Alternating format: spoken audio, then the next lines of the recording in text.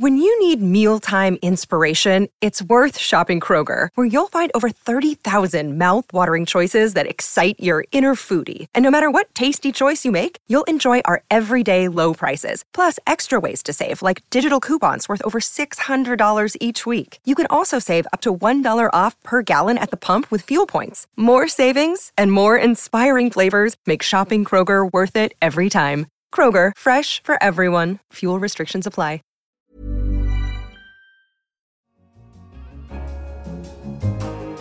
Hello and welcome to The Economist Asks. I'm Anne McElvoy. Our guest today is Jacinda Ardern, the Prime Minister of New Zealand. I interviewed her with The Economist's Editor-in-Chief, Zanny Minton-Beddoes, at the World Economic Forum in Davos. Ardern holds a delicate balance of power. She didn't win the 2017 election outright. Her Labour Party came second to the Conservative Nationals. But she built an unlikely coalition with the populist New Zealand First Party, supported by the Greens. Abroad, she's projected a bold and progressive image. Vogue magazine hailed her as the anti-Trump. She preached kindness at the UN General Assembly session, where President Trump announced America's devotion to patriotism. But at home, the message may be less clear-cut. Grand statements against protectionism have sometimes contrasted with defensive measures, decreasing immigration and blocking foreigners from buying houses. Jacinda Ardern is in Davos to talk about her headline policy for 2019, a well-being budget. So we're asking, is New Zealand a laboratory for progressive politics? Jacinda Ardern, welcome to The Economist Asks. Thank you very much. Short answer, is it? Well, we've certainly been a laboratory before, and it is fair to say that what we're trying to do with the wellbeing budget hasn't really been done to this degree before. Certainly, a number of other countries have for some time started to use a range of scorecards, other measures beyond GDP to demonstrate the well-being or otherwise of their citizens, their environment and so on. But what we're trying to do with the wellbeing budget is go beyond scorecards and try and entrench different processes, forms of policy development, even to the extent that we're putting in reforms around our Public Finance Act and even our public service to make sure that we address entrenched intergenerational issues and in a way that goes beyond just economic measures of success. I noticed that when you first came into office, you gave a big interview in which you took the bull by the horns a bit, a subject we discuss here in Davos endlessly, capitalism and where it's headed now, and you called it a blatant failure. The context was the extent of homelessness in New Zealand.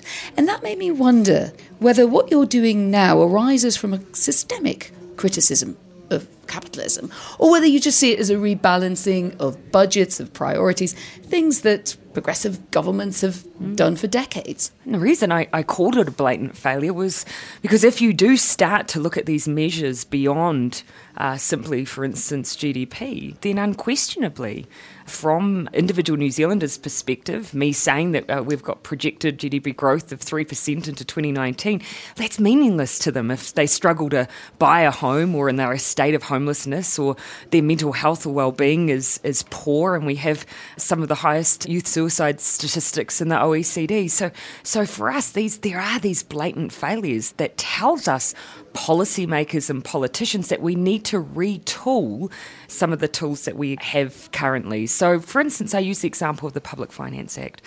You know, we have, as many economies are, an issue with child poverty. What we've said is, of course, what gets measured gets done. We've recently changed the Public Finance Act to say that every budget we will now report on child poverty figures in New Zealand. It's a way of focusing our public policy making towards an area that we know will make a difference, not just morally, but in terms of the future productivity of our citizens. So can I delve a little bit more into the details? The name is great, a well-being budget. And as you say, New Zealand has a history of leading and then other countries follow, whether it's inflation targeting or lots of other policies. But how do you decide which measures of well-being you're going to focus on? How do you make trade-offs between them? And how then do you measure the success of your policy? How will we know whether the well-being budget has worked? Great question. And this is a starting point for us. And we've been very open about the fact that this is just the beginning.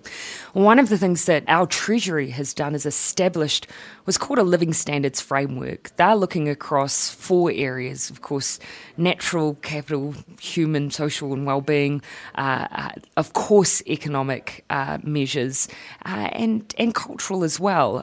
Trying to find ways of measuring under each of those is something that is going to take us some time. But of course, we're using things like social isolation, level of connectedness, and things that we currently do through some of the survey work that we have. So those are some of the markers and indicators that we have.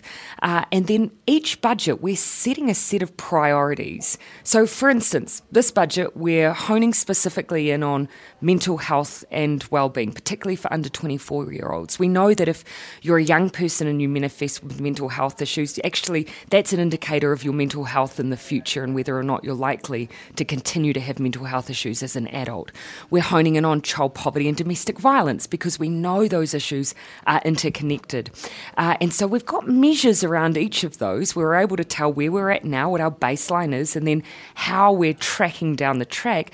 But the key will be in the budget, what are the policies that we will change as a result to improve those indicators? That sounds great. So you're going to have more measures of Yes. things beyond GDP. But Indeed. how are you then going to do the basic trade-offs that are involved in any budget? Budgets are basically about making choices. Yeah. And you've laid out environmental goals, child poverty goals, all kinds of wonderful goals. But in the end, somebody has to decide, is the last marginal dollar going into that pocket or is it going to that pocket? And how do you decide that in a well-being budget? And that's the exact point of the wellbeing priorities.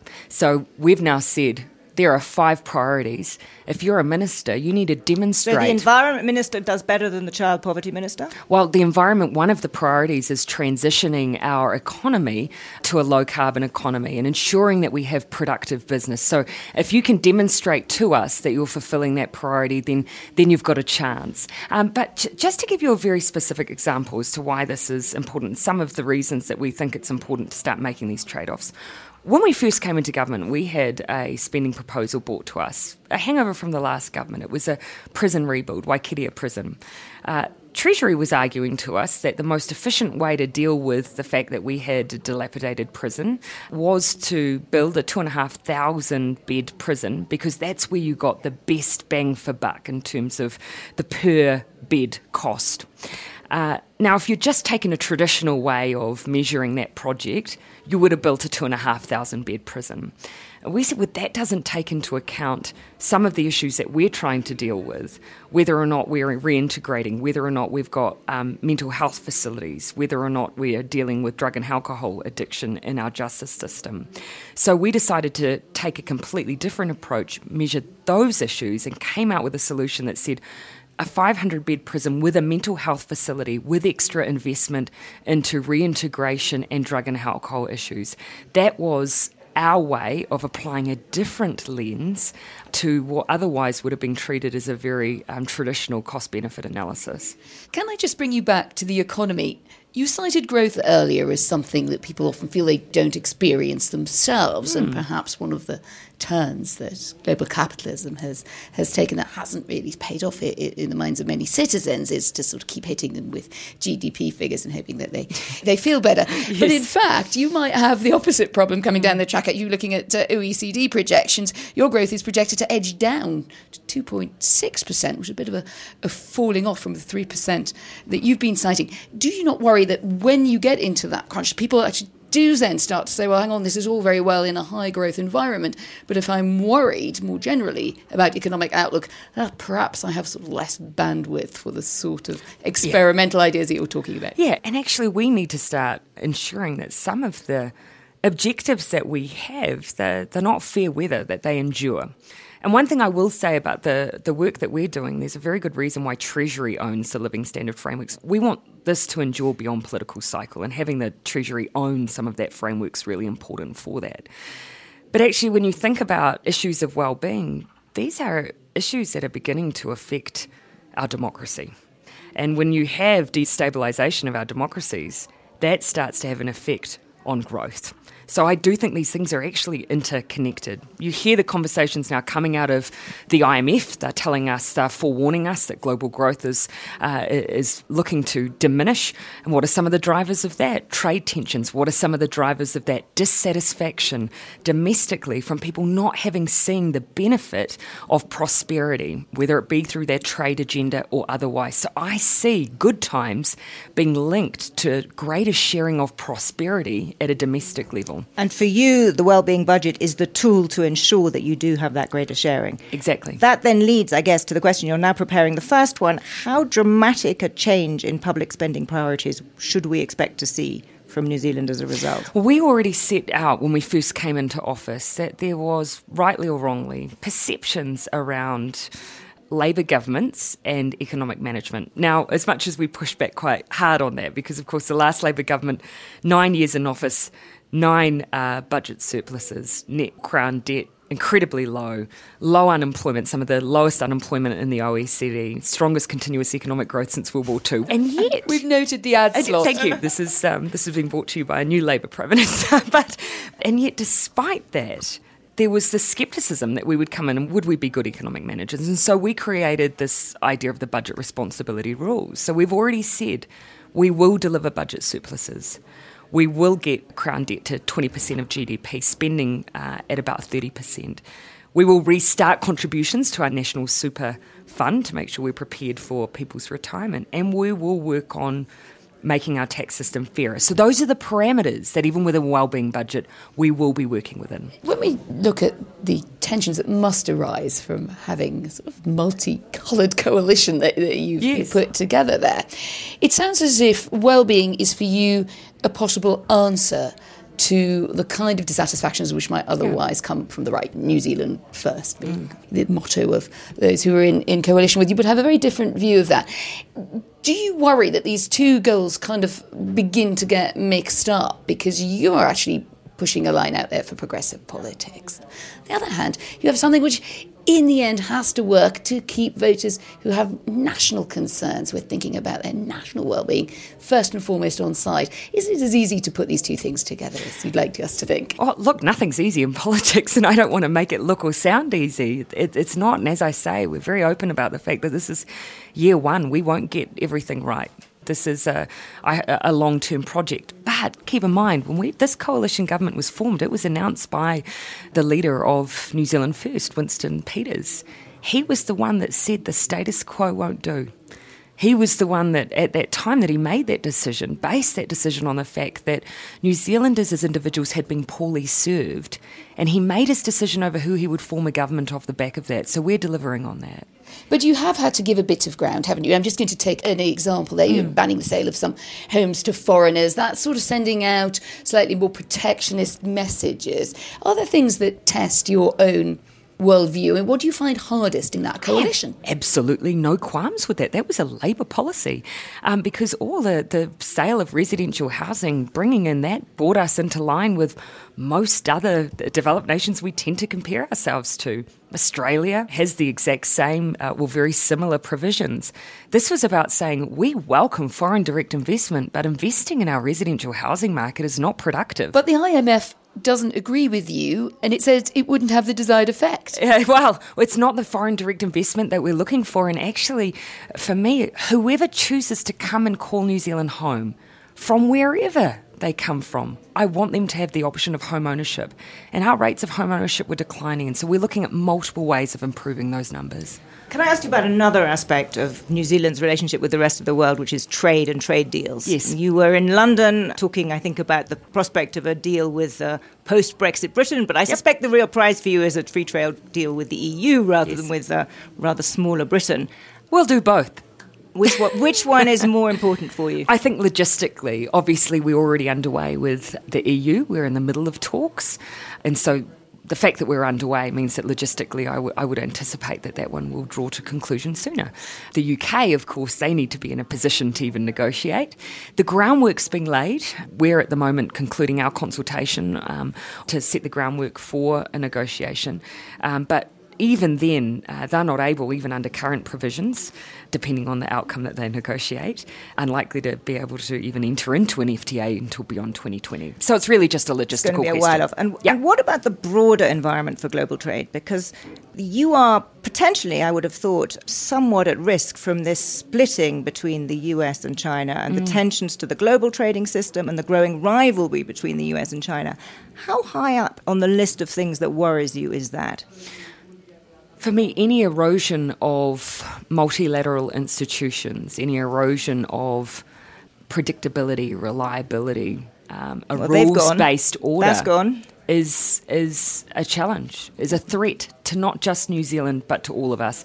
The reason I think it's heightened for New Zealand is because, of course, we are a trading nation. Our size means, of course, we are perhaps perceived to be more reliant on a rules-based order because we're not the most powerful in the room. And are you worried about what China is doing?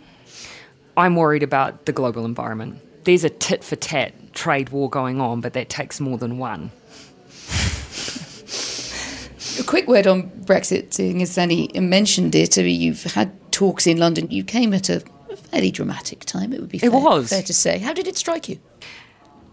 In a word, I mean, the timing, of course, means that we didn't quite anticipate it being really quite in the middle of the debate and discussion, but very helpful for us still to be able to pass on what was particularly relevant message at that time, that a no-deal Brexit isn't going to be good for anyone externally, just the level of uncertainty that creates. So what would your advice be to Theresa May now in this particularly difficult time when no-deal Brexit seems to be getting rather closer? I think probably the last thing a politician needs in the midst of a situation like this is another politician coming in and giving advice. And so I've refrained from doing that while I was there and will continue to do so. I do think I come from a different political environment. We have had MMP governments since 1996. And so I only know governments of compromise and consensus building. And so that means that our political parties probably have a political culture that's different. And we, I think, ultimately benefit from that. Governments of compromise and consensus building. You don't often hear a politician say that. When you look around the world, we're not in a world where globalization seems to be in a very good place. We're not in a world where, as you say, the rules-based order isn't looking so great. Yeah. You've come up with a pretty bold approach of changing the national debate within New Zealand. Put your hat on for the globe, and I know that's a big ask, but what is the priority for ensuring that we don't splinter out of this current rules-based system and that we actually create the more sustainable, progressive vision that you're talking about in New Zealand? I think regardless of where you are in the world, or even regardless of your politics, one thing I think we can agree on is that so many of the debates that we've seen in recent times have actually been a proxy for a growing dissatisfaction from voters. And what is the source of that dissatisfaction? I would at least argue it's that in amongst all of the discussion around progress and growth, to what degree has that been fairly spread? We've had a report recently, a global NGO released, which talks about, for instance, global taxation issues. And that's just, I think, one example of where we're seeing increasing dissatisfaction with people feeling that they're not getting ahead, but also not being fairly treated within our own domestic environments. So our answer in New Zealand is to try and get ahead of that and say, actually, it's not fair to blame trade. That's become a proxy. It's not fair to blame immigration. That has become a proxy. Multilateral institutions. It is not fair to blame those. We are the ones, I think, that have an option as politicians to either play on the fear or to give answers and hope. And when you say play on the fear, the manifestation that you describe in its most obvious form is Donald Trump and the presidency of Donald Trump. You were described, I think, when you took office. I don't tend to name names, but it's a bit hard to avoid, isn't he? Well, the United States is an incredibly important global player. Very diplomatic. But you've been described as the anti-Trump. Is that the way you see yourself? By Vogue magazine. By Vogue magazine, no less. Well, did you welcome that? I don't spend a lot of time on comparisons or, characterising myself relative to others in New Zealand. But I mean, I'm not just sort of niggling on to be, Oh, no. irksome. But it just strikes me, interviewing a lot of sort of liberally minded leaders, often here at Davos and beyond, that there was a period when it was felt that they should come into the room and tell you that they were against Trump and Trumpism, and now are perhaps trying to find other ways to project their own values without clashing head-on with Donald Trump. Do you think that tells us something about the message getting through to elites? Well, as I say, I mean, I think that there are a range of different debates that have become proxies for a general dissatisfaction. I think if we just put it down to individual leaders or movements, then actually we might be missing the point. But there are these debates, and we're sitting here in Davos, which is, I guess, epicenter of the, at least perception of this global conversation distanced from ordinary people. And my sense is that we have these conversations every year for the past few years. People get what the challenge is, but my sense is that very, very little has really been done to address it. And I wondered whether you sense you're doing something concrete. We've talked about it here with your budget, but do you, when you talk to your fellow leaders, sense that people really have understood the scale of the challenge and what's needed to address it? Are you optimistic on that? I am a natural optimist. But given that... But I think there's one thing to understand it, to comprehend it. It's another to implement. One of the issues that I think probably all of us face is that turning the ship around in politics is slow and difficult. And this is a challenge that needs to move beyond political cycles. So even in New Zealand, we have a 3-year cycle. That is a very short space of time. So at least for me, one of my goals is to create something that endures beyond a political cycle and certainly beyond me. I'll give you an example, child poverty. We have put measuring child poverty and reporting on it and setting targets on it into law. Now, some might say you don't need to do that, just set a policy and do it.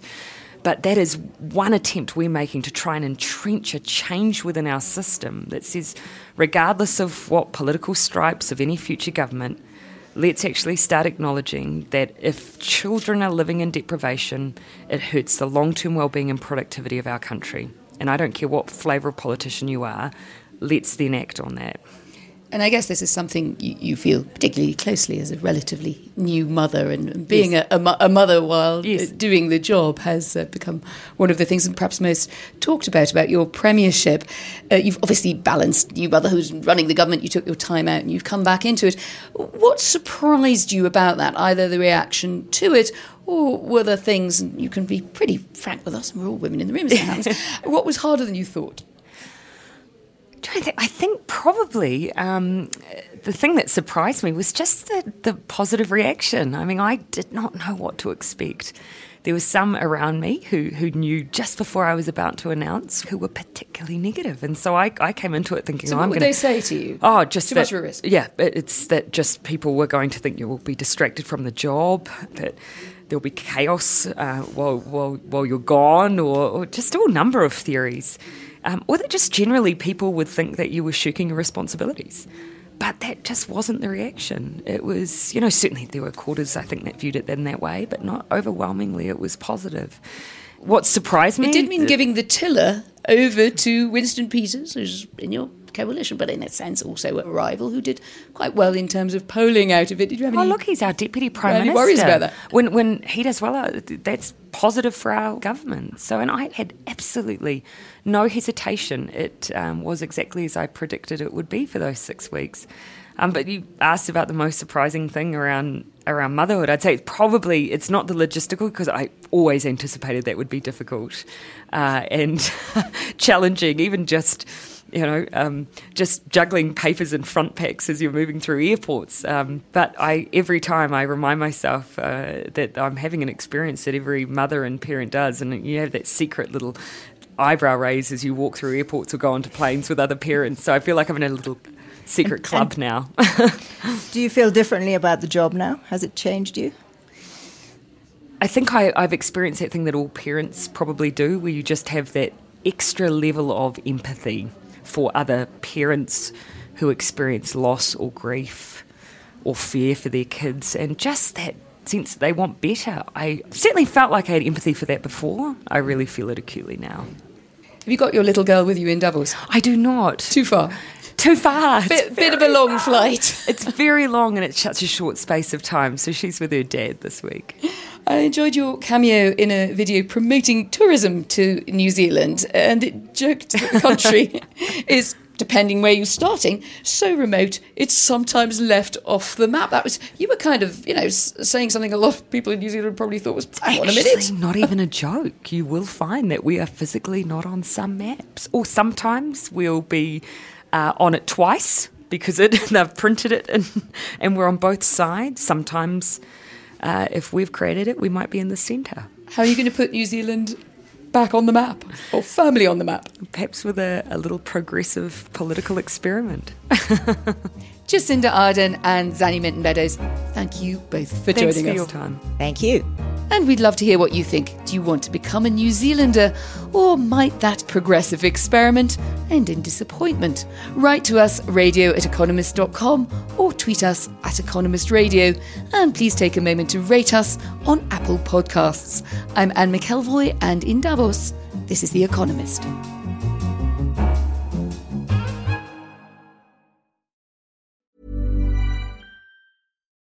When you need mealtime inspiration, it's worth shopping Kroger, where you'll find over 30,000 mouth-watering choices that excite your inner foodie. And no matter what tasty choice you make, you'll enjoy our everyday low prices, plus extra ways to save, like digital coupons worth over $600 each week. You can also save up to $1 off per gallon at the pump with fuel points. More savings and more inspiring flavors make shopping Kroger worth it every time. Kroger, fresh for everyone. Fuel restrictions apply.